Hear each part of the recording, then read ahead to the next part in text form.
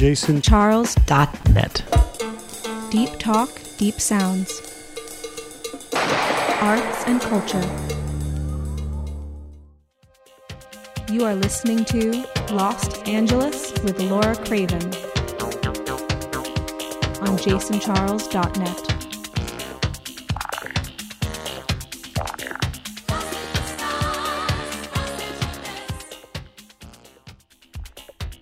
This is Laura Craven with Lost Angeles on the JasonCharles.net podcast network. On today's episode, I'll be talking with Matt Severson, director of the Margaret Herrick Library, part of the Academy of Motion Picture Arts and Sciences. This is a non-circulating library housing the world's largest and most complete collections of films, scripts, photographs, illustrations, and more, celebrating the art form of motion pictures. It is used by scholars, researchers, historians, writers, and filmmakers to study and preserve the elements that make up this great industry of creativity.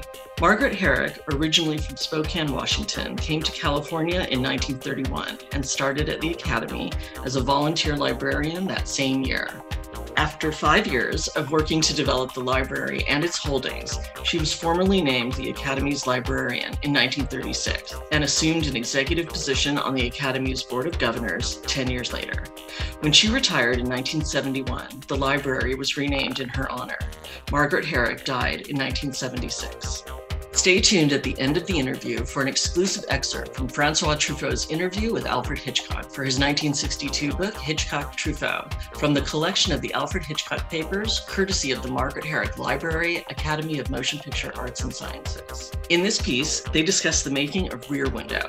And now, here's my fascinating conversation with the wonderful Matt Severson, the current director of the Margaret Herrick Library.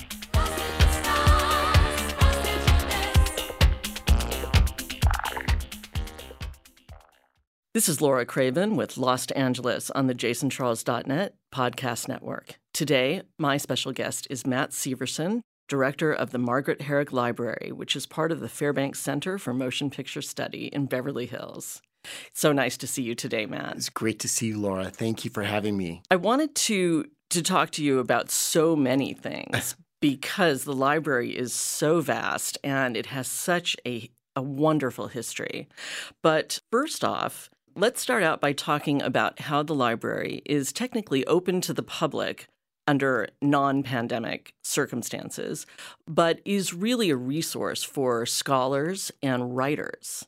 That is so true. And so normally, pre-COVID days, we are open 4 days a week, Monday, Tuesday, Thursday, and Friday. On generally Monday, Thursday, Friday from 10 a.m. to 6 p.m., Tuesdays 10 a.m. to 8 p.m. And then sometimes we are also open on Saturdays to members and for people that have by appointment only, basically. Mm-hmm. And since we, like the world, when we shut down, we all had to kind of scramble. And I have to say that I'm really grateful to the Academy because they very quickly mobilized us into getting people laptops that did not, a lot of people had, big hunking computers at their desks and suddenly had to get laptops. And we figured out pretty quickly that Zoom, like everyone else, was our new friend. And we were having lots of meetings and figured out ways to make our resources available online.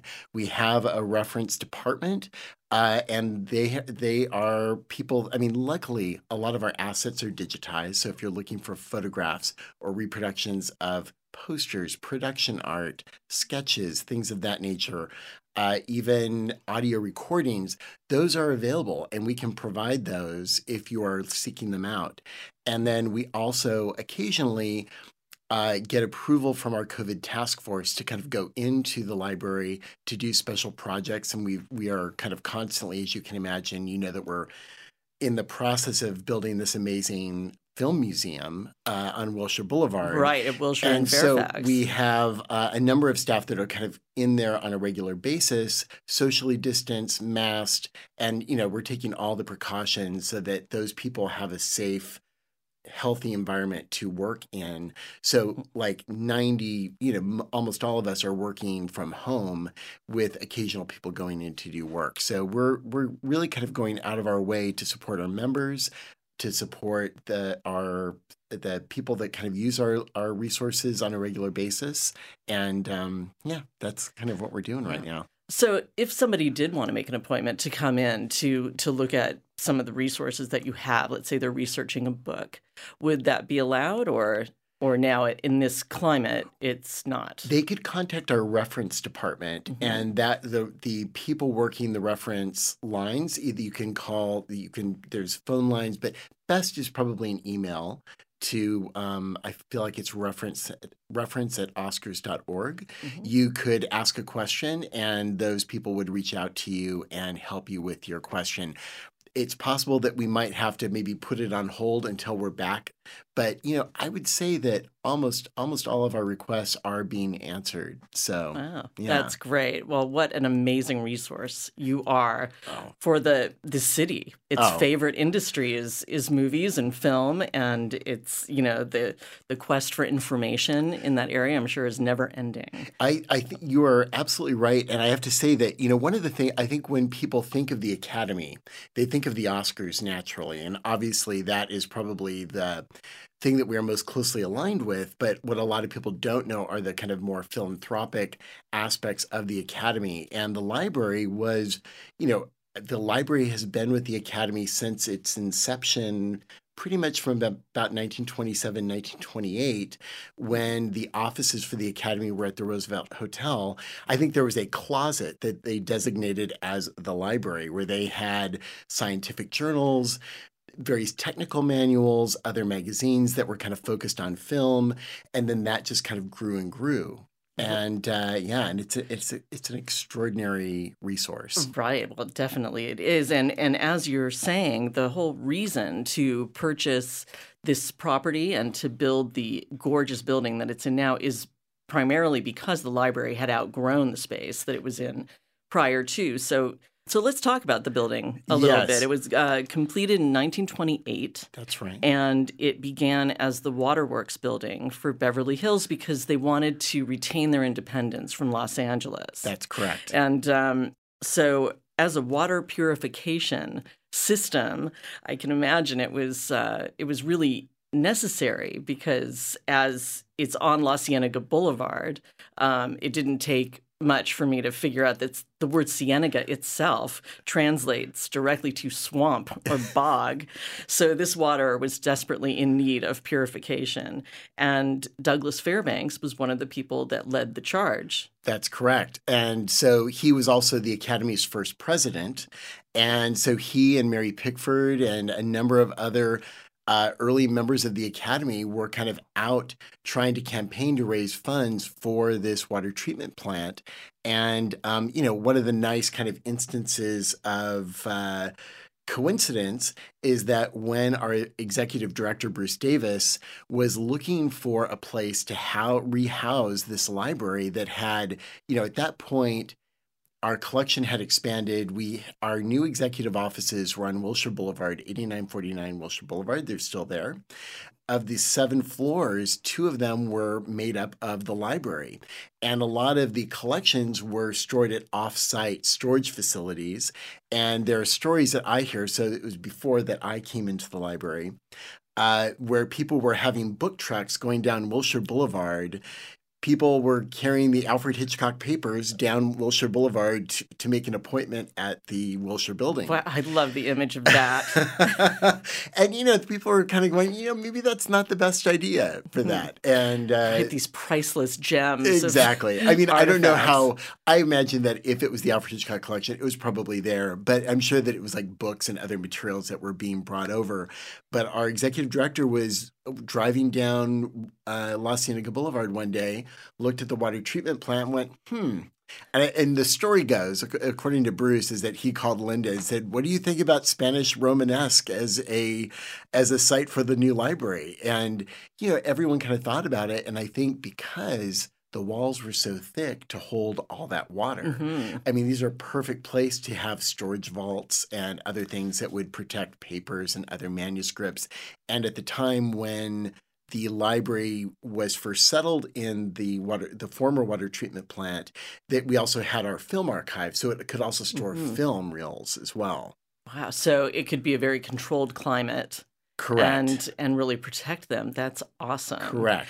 And do you know anything about how it came about that even though it was going to be a water treatment plant, the vision for the building was really church-like and the grounds around it to be very park-like? And was that to kind of camouflage what it really was doing there in the middle of this new city? From what I understand, and this might be something we might want to just kind of research, but I believe there was a thing called City Beautiful, or there was some kind of movement on to make the city more beautiful. And I think that was why they hired this architect and why it doesn't just look at it like an industrial building, basically. Right. And that is civil engineer Arthur Taylor. Yes. We should give him credit where credit's due because it is absolutely gorgeous. I would encourage everyone, I'll give out the website at the end, but the rose window that is part of the spire there is just stunning. The rose window is right where that's our conference room. And it is it's splendid, really. Yes. It's really just a jewel. And also, while we're crediting Arthur Taylor, we should also give a shout out to Fran Offenhauser and her company, which did the kind of rehab on the building. And, she kept all the kind of the original lines. I mean, I wish that we were in the building right now because it is a fabulous building. I have to agree with you. I wish we were there too. Maybe we do a part 2 of this interview at some point, and we could do it in person. Awesome. Great. Wow. Well, I should say, since you mentioned Fran, that this is really a stellar example of municipal adaptive reuse. Unfortunately, the building suffered in the 1971 Sylmar earthquake. Right. And after that, it was kind of, I don't want to use the word abandoned or neglected, but it really wasn't being looked after the way that it deserved. And so to begin that rehab process in the late 80s and bring it up to the standards that it is now and have it still be such a jewel in the center of Beverly Hills, I mean, that's quite an accomplishment. Agreed. Completely. Definitely. I should mention here also, it was the recipient of an LA Conservancy Preservation Award. And that's right. We have was that in 1991? That's when right. It opened? Okay. I believe it was January 91, if I'm not mistaken, like the 27th or something like that. Nice. Yeah. Nice. And also from what I understand, there's a 55-year lease on this building. So it's looking like that's going through 2043. Are there plans for it to be? Funny enough, I've kind of sent some letters to the city just to kind of talk about we should probably talk about this and see. Good advanced planning. Yes. I mean, hey, we're working from home, so. That's right. Might as well dot all the I's and cross all those T's. Exactly. I mean, we really have a very good relationship with the city, and we often have people from the city kind of doing tours of the library. And what I've, in the 2+ years that I've been the director of the library, we really have made an effort to communicate with them and let them know that we want to work with them to not think of us as just this kind of standalone, standoffish, beautiful building, but that we want the people that live there and work in Beverly Hills to know that we're a resource and that we are part of the community as well. And so it's really important to us to get new faces in there. I've always seen the library as kind of like a hub. And so rather than this, a lot of people think of if you think of Citizen Kane, there's that scene where someone goes to a library and it's this very kind of austere place, and austere librarian comes out with this one book on this one big table. And I just think what I hope in my tenure is that people can see this as a warm environment, that if you're a film lover, we're the place to come to. We're the place. I mean, yes, we can all Google. The world is Googling. But there is something about primary research materials and to actually see the handwritten letters of Katharine Hepburn and Cary Grant and original costume designs by Edith Head, original artworks and sketches and designs by Saul Bass, original memos from Alfred Hitchcock. All of these things reside there, and as well as more contemporary filmmakers as well. Mm-hmm.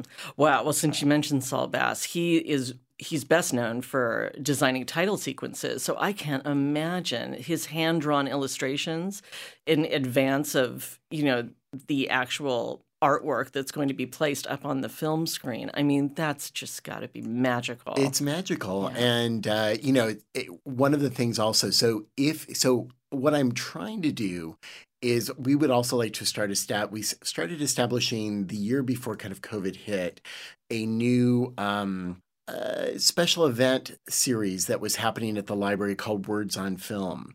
And the idea is to get scholars and researchers that use our library, use our resources to be able to kind of come in, speak to the public, maybe have book signings of their work. We also had a night celebrating film critics. So we had Manohla Dargis, Peter DeBruge from Variety, Justin Chang from the LA Times get together to have a film symposium on film criticism and a dialogue with people that would be interested in that subject. And we did one on Saul Bass as well, curated by Jenny Bass, his daughter. Mm-hmm.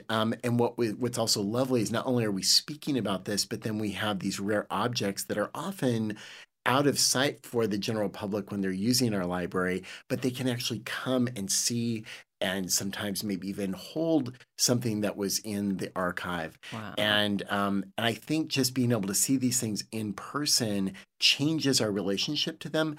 They cease being just information, but they're more this tangible, physical representation of the history that we all know and love. Wow. Well, I do hope that when all is said and done with this pandemic, that you begin that series again. It would just be fascinating. Yes, we have a whole lineup on hold right now. We thought about doing a virtual one, and then we thought, the special quality is actually being in the library, being with the material, and there's plenty of Zoom programs. And frankly, the Academy has a number of great programs already online. So we'll hold off, and then when we're back and it's safe, we can do that. All right. Well, that's great. I look forward to that for sure. Now, speaking of the artifacts, many great filmmakers of all aspects of the genre have donated their archives, or perhaps after they passed away, their family members have made a gift of their special notebooks and letters and artwork to the library. So I can imagine that that's vast. I mean, you must have vast. Much. And so do you have different librarians that might have specialties in, like, let's say, costume design, and they go through all of, like Edith Head's drawings and determine kind of what gets placed where and what might be on exhibit in this new museum that we'll get a chance to talk about? Yes, that is a great question, Laura. So a way to think about our library and the way that we kind of divide the objects up is that we have different departments. So before I was the director, I used to run the photograph department, mm-hmm. and we have a graphic arts department that would be costume design drawings, posters, production design illustrations, animation cells. So that would be graphic arts. Special collections would be, if you think of like memos and letters and correspondence and things of that nature, would all be there. We also have a core collection reference. So that would be all of our clippings. So we have like 300, I think it's over 300,000 production clipping files. So that encompasses so we have librarians that their side job, just like a portion of what they do, is someone will be in charge of the New York Times, the LA Times, Time Magazine. And then they go through those periodicals or newspapers, clipping anything that would be of key interest on the study of a film, a filmmaker, a subject like 3D technology, color, Technicolor, etc. Wow. All of that would be clipped, and there's not a lot of libraries still doing that level of clipping. Right. And we also have an audio collection as well. So that would be oral histories. That would include, say, if any of your listeners are familiar with the Truffaut Hitchcock book, all of those original tapes between Francois Truffaut and Alfred Hitchcock, those original audio recordings are at our library. So when there was a film that was done about that book recently, mm-hmm. those original audio recordings were used from the library. And I would dare say that most books on the subject of film, which is vast, you often will see a credit to the Margaret Herrick Library because there's just such an enormous amount of material there for researchers. Well, it's my understanding also that the Herrick Library, I mean, the attempt is made to have every English language book that's been written on the artistry of filmmaking is within your walls. That is absolutely correct. We do our best. I mean, we have like a core group that actually looks at new books coming out. We are also kind of always keen to see what we've missed, if there are holes in our collection. And it's not just limited to English language. We also have European publications and books. We also have... Film is global. That is correct. And, we also are making an effort so that... people that might need something in Braille or anything for the hearing impaired, that they also, we really are trying to look at this as a library for everyone. Right. Fabulous. And also you do keep files on not only filmmakers, but films as if, it's a biography of the film, which is incredible. I think that number is somewhere up around 82,000. files. That sounds about right. I mean, I feel like it might even be more than that. But yes, you are correct. So if you think of like any film that was released in this country, and plenty that weren't, that we have files on films that were never completed. So if you were doing any kind of book, I mean, really on any film, you could have like a very good representation on all the newspaper clippings and that would give you a documentation of the history of the making of that film, basically. Wow, that is so great. And it shows, films they're a living thing, they're everlasting, especially, due to the great works that all of you are doing there at the library. But I mean, that's our hope. I mean, our real hope is that for our members, I mean, it's a member-driven organization, and we really want to know that to our members that we are here to help preserve your legacies. And I would say that there's been a real push over the last 20 years, I would say, to really expand that notion. Because if you can imagine, this was an industry organization originally, kind of conceived by Louis B. Mayer to kind of, for a number of different reasons, to kind of coalesce around solving problems in the industry. And it became a documentation of the Hollywood industry, but we've really tried to see ourselves now as a global organization. So our collections at the library are also global in effect. We have, extraordinary collections. If you're even just looking at the film posters, we have extensive film poster collections on Cuban cinema, Russian cinema, Chilean cinema, Czechoslovakian cinema, and not even just that cinema, but the posters that were made by Czech artists representing films from around the world. Right, because it's an art form all its own. That's correct. A film that is released here in America has a completely different look on a poster in another country, and it's fascinating to see how it's reinterpreted that way. That is so true. That is so true. That's great. Yeah. I did want to touch on part of the museum's vast contents are the production code. And I've seen images of this where they're bound, like leather-bound books that just line whole bookshelves, like wall after wall of them.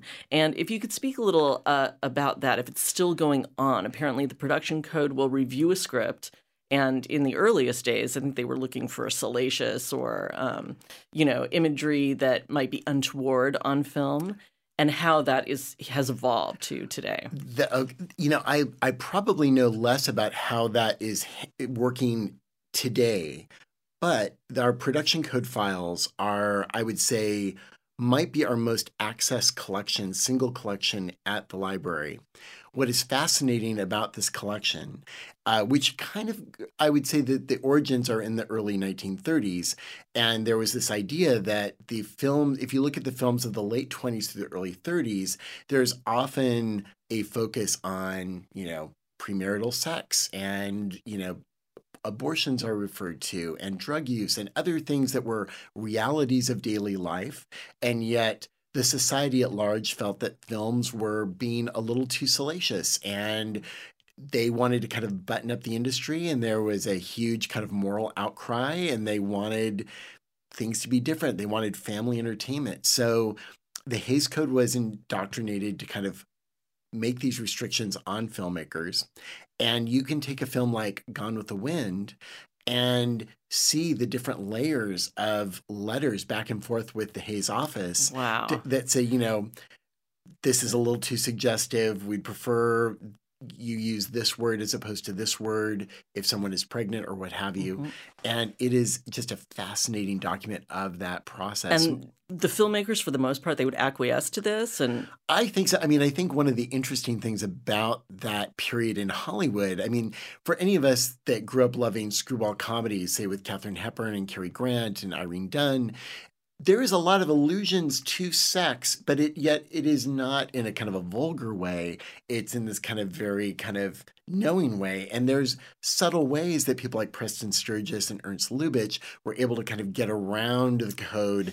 And in some ways, making it far more interesting than if they were more direct, I think. Oh, and I think for those of us that love classic Hollywood from that era, I mean, you often see that's the brilliance of the writers from that era. Right, is that they have these thoughts to get across, but they're trying to work within certain limitations. That's an excellent perspective on that. Yeah. I'm going to watch films from that era with a different eye now.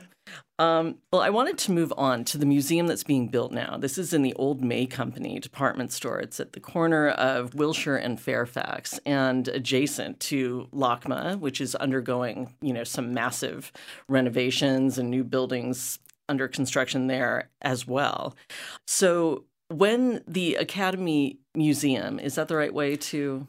The Academy Museum of Motion Pictures is how we refer to it. So when this opens, they will have kind of circulating or revolving exhibits? Or yes, rotating exhibits. Rotating exhibits. Thank you. Definitely a lot of rotating exhibits. And I don't believe, I think one of the things that has been made public is there's going to be an international, one of the first big exhibits is going to be a exhibition dedicated to Hayao Miyazaki, the great Japanese animator and filmmaker.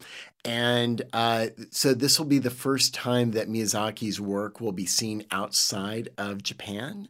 And in these ways, they have original materials that Angelinos can kind of come and take a look at and see the history of this great artist. What I really love about the approach that Bill Kramer and his team are doing is that they're really looking at the history of film not from a linear perspective, but from like this kind of holistic view that there is no one right way to look at film history from 1894, 1895 till now. And they're looking at it in terms of both the achievements of film and also maybe the less pretty side of the industry, to look at the way that race was portrayed on film, stories, histories that were left out of filmmaking in the Hollywood studios from that era, and trying to give a context to it. And that goes with the history of the Academy Awards as well. Our library, a good way to look at it, because what I often get a question is, so now that you have this museum, does that mean that the library is now going to be inside the museum? And the answer is no. But the way to think of us and our support of the museum is that we are kind of the deep well, that the museum kind of takes materials out. We loan it out essentially to the museum for display for a certain amount of time. We also have at the library, we have a conservation department, a really extraordinary group of people that look at the paper, that know the science behind how long an object can be out with a certain amount of sunlight and not turn yellow or what have you.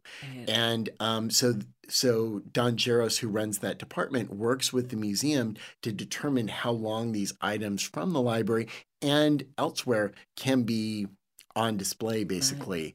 Right. And so we are, working on I'm not exactly sure which ones I'm allowed to tell you that they're working on right now. Okay, well, I certainly don't want to have you reveal anything. Let me just say that there are a number of really extraordinary filmmakers. There's a number of really extraordinary topics that are kind of like in the mix. I personally have worked on the Academy Awards History Gallery, and that is a very exciting, I think the way that they're even... the Academy Awards itself is a really complicated, interesting, fascinating history, and to have visual, oral, media representation of that history, I think will be exciting for film fans around the world and for people visiting. Of course, everyone wants to hold an Oscar, and that is also something that you will be able to do at that museum. Exciting. And done at on an elevated level. I think it's really important for the Academy for this not to seem like just another museum. The Academy really wants to make this the museum on film history and be a kind of a locus for, and the way that I think about the library is like a hub for movie discussion, for movie love and passion, and to inspire young people who may be, in the world of TikTok and YouTube and streaming, the glory of going to a big movie palace to see Star Wars or Gone with the Wind or whatever that movie is that really set that fire for you.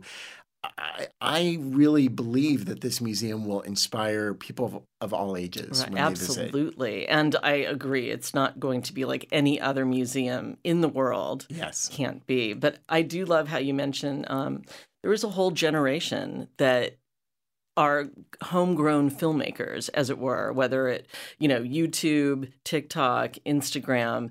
These, kids are filming themselves, their friends, they're coming up with subject matter, they're editing these.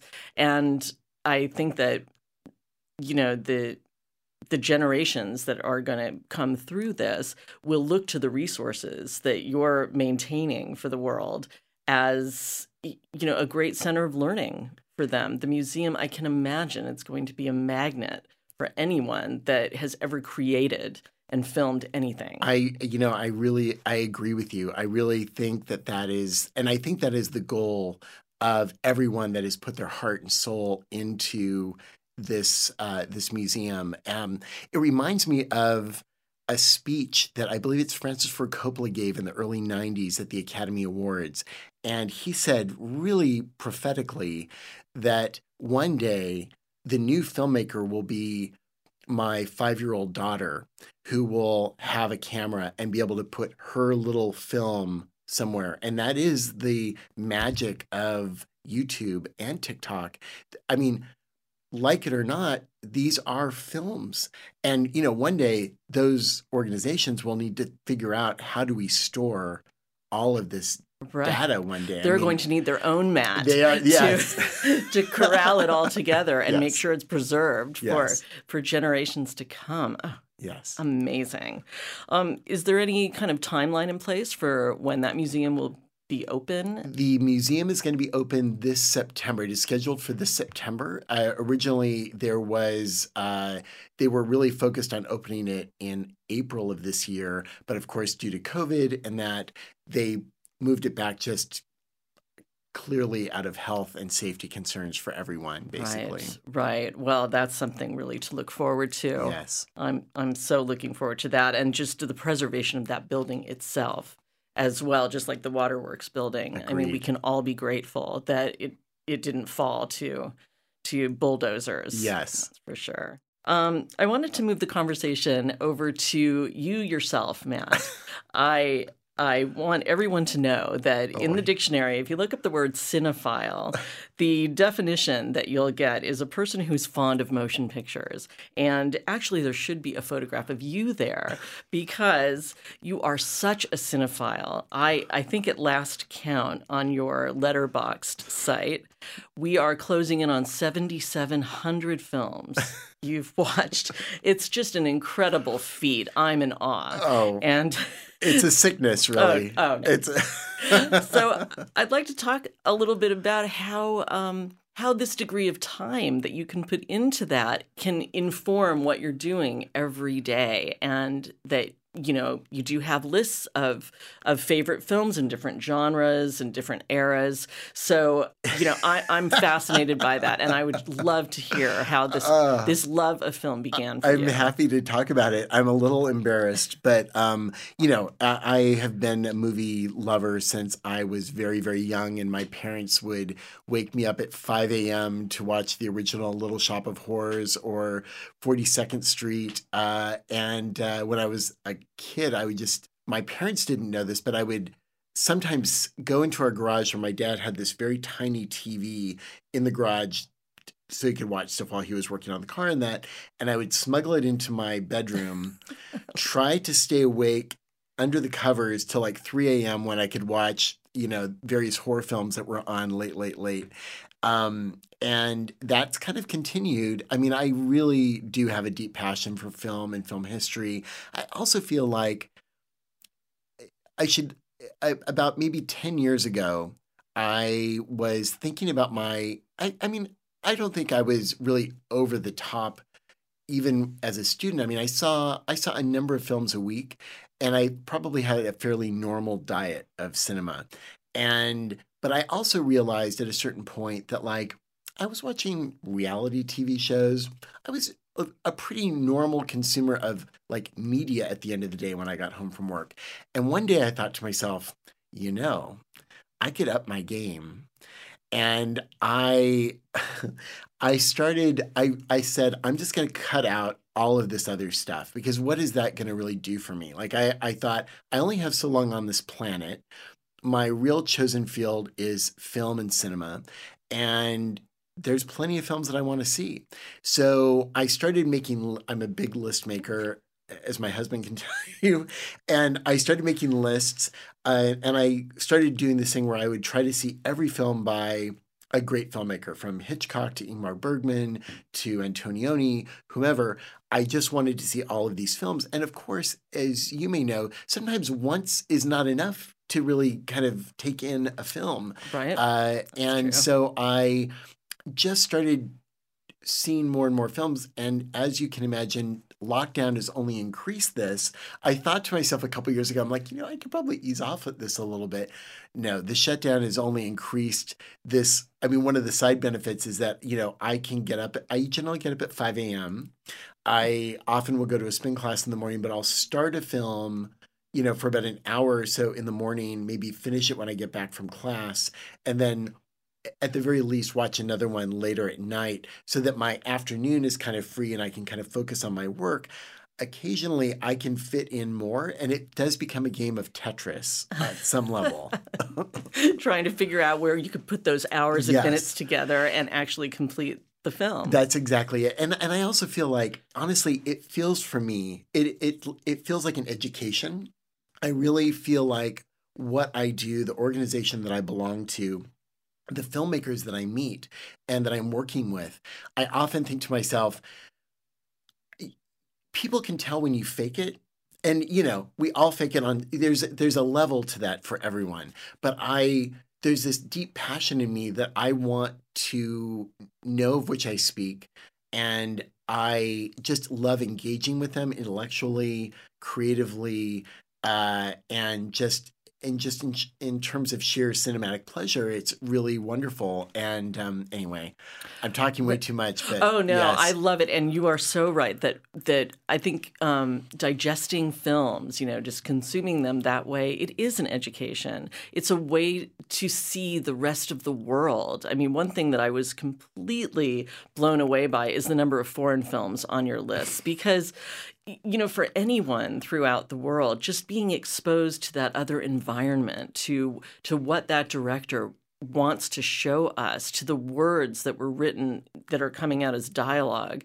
I mean, it can only inform our ability to see the world as kind of a smaller place. It is huge and vast, but when you can watch a film from a country that is many thousands of miles away and feel what the filmmaker is trying to put across, that makes it that much smaller. It's an incredible art form. Beautifully expressed. I mean, and I would also say that when I was a young person and I kind of came to film loving, horror movies were my thing as a child.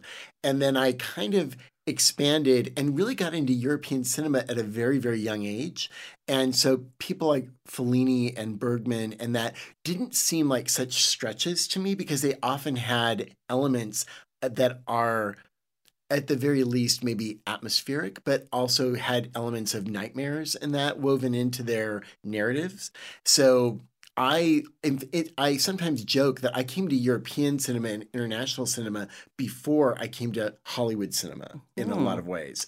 And it was kind of the Hollywood era that really I had to kind of work on in my head in a more project-driven way as I got older. Also because the Hollywood system is just so vast. Yes. And its history is so complicated. But yes, I love it. I'm slightly embarrassed. I will tell you though, do not be. That in looking at my stats from last year, like I had like almost an embarrassingly large. I think I logged 842 films last year. Wow. So that was somewhere in that realm. But I think that's probably more than what is the normal. Well, normal is a very relative word. So, yes. Let's do away with that. Yes. But would it be impossible for you to try to address maybe a couple or three films that were absolutely life-changing for you? Absolutely. Life-changing to me.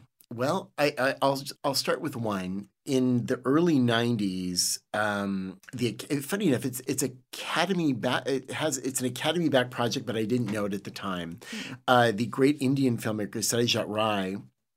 I had read about his films for a number of years, and I'd always wanted to see the Apu trilogy, Pather Panchali, and some of his other great films. And Merchant Ivory, the gentleman that made A Room with a View, Morris, Howard's End, re-released 7 or 8 of Ray's films in the West, here in America, in like 91, 92. And the first time I saw Pather Panchali, I just felt like I was, in a way, going back to that Coppola quote, it was almost like I was seeing film in a completely different way, and it really transformed me. And it's a movie that always makes me cry when I see it because I just think there is something so beautiful and so pure in that filmmaking. And as that is Ray's first film, I just, I've never been to Calcutta, but as you were saying so eloquently, I felt like I understood what that family was going through in that movie. And it's not what I like to say, because I think people are put off sometimes by subtitles, is that to me, that is not, I don't almost recognize the subtitles at this point. It's not a barrier. It's not a barrier. And really, sometimes the greatest filmmakers, it's not the words. It's really the images and the way that filmmaker is using moving images to tell their story. And, so Pather Panchali, a big impact on me as an older adult. As a younger person, I'll never forget, I saw in Los Angeles in the late 70s, there was a PBS or UHF channel where there was a professor of film that would show a great, one of the classics at that time. And I saw The Cabinet of Dr. Caligari, the German expressionist horror film from 1920. And the professor talked about the film, meaning, symbolism, what is German expressionism, all of that. And I was probably 10 when I saw that. And for me, that and I badgered my dad into taking me to see David Lynch's Eraserhead when I was far too young. That most parents would not be doing this. But my dad had no choice because I just said, I have to see this movie. So he took me to see Eraserhead at a midnight screening in Orange County, and at midnight, and we were in line, And all these college students were with us, and I remember them talking about the film in this elevated way. And I would say that professor with Caligari and the college students that I suddenly felt very grown up as this like 13-year-old kid, 12, 13-year-old kid. I suddenly was seeing that film was not just film. I loved Grease. I loved Young Frankenstein just as much as anyone else. But suddenly I saw that this art form was something else. When you see Eraserhead or a film by David Lynch, it's not operating on the same level. It's not the same. It's using the same language, but maybe putting them in a different way. And it was really transformative to me. And then when I was in college, I did a semester in Europe and studied film history. And it was the professors that I was with in Europe that I was suddenly able to kind of like merge this film history with this art history that I was learning.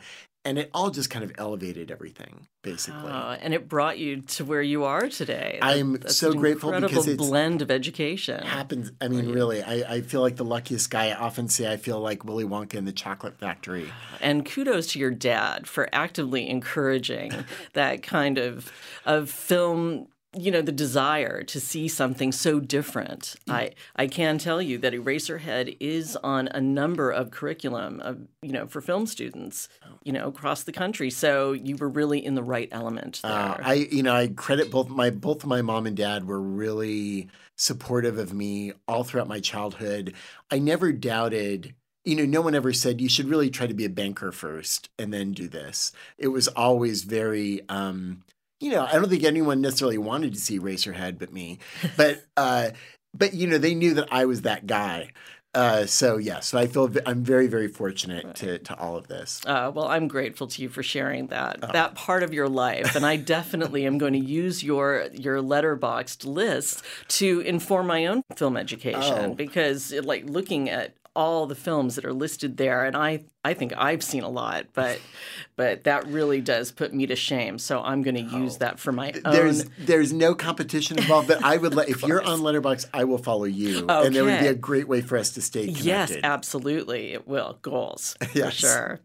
Well, I think we've come to the end of the conversation, but I just want to thank you so much, Matt, for spending the time with me today. This has been so enlightening. I love learning about the Margaret Herrick Library. I would encourage anyone listening to visit it in person when the world has opened up. It's at 333 South La Cienega Boulevard in Beverly Hills. You can always go online to oscars.org/library and see everything that is digitally maintained, lovingly preserved for the benefit of everyone who loves films. I'm honored, and you said that so beautifully. And I'm happy to promote our library, and I really hope that the next time I see you, Laura, I can take you around myself at the library and give you a guided behind-the-scenes tour. Absolutely. That sounds like a plan, for sure. I can't wait to go and visit the library in person. Great. Well, this has been a great conversation learning about the Margaret Herrick Library in Beverly Hills. And for Los Angeles, this is Laura Craven on the JasonCharles.net podcast network. My sincere thanks to Matt Severson for that engaging and informative conversation. Stay tuned for an exclusive excerpt from the audio interview Francois Truffaut conducted with Alfred Hitchcock for his 1962 book, Hitchcock Truffaut, from the collection of the Alfred Hitchcock papers generously provided to us by Matt and the Margaret Herrick Library, Academy of Motion Picture Arts and Sciences. What tempted you at the outset was perhaps this challenge? Oh, sure, yeah. Technique d'abord. The technical aspect first. Well, you had the possibility now for doing a purely cinematic film. In other words, you had the immobile man seeing one piece of film, he looks. Un morceau de film, the second piece of film is what he sees, c'est ce qu'il voit, and it's his reaction. Et ses réactions. This was the cinematic motif all the way through the film. À travers tout le film. Proving that the three pieces of film que les trois morceaux de film represent what we know as the purest expression of cinematic idea. Sure, he was a peeping Tom, oui, c'était un voyeur. But aren't we all? Mais est-ce que nous ne sommes pas tous? C'est ça. Et il est même dans la position du spectateur d'un film qui regarde un and film. he's even in the position of the spectator of a film who's looking at a movie.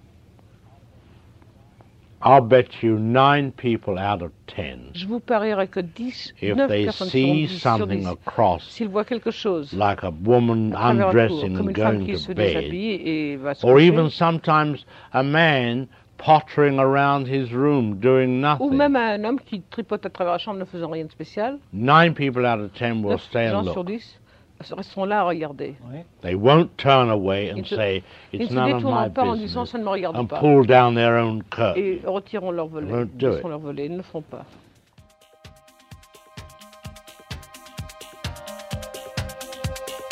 You've been listening to Lost Angeles with Laura Craven on jasoncharles.net.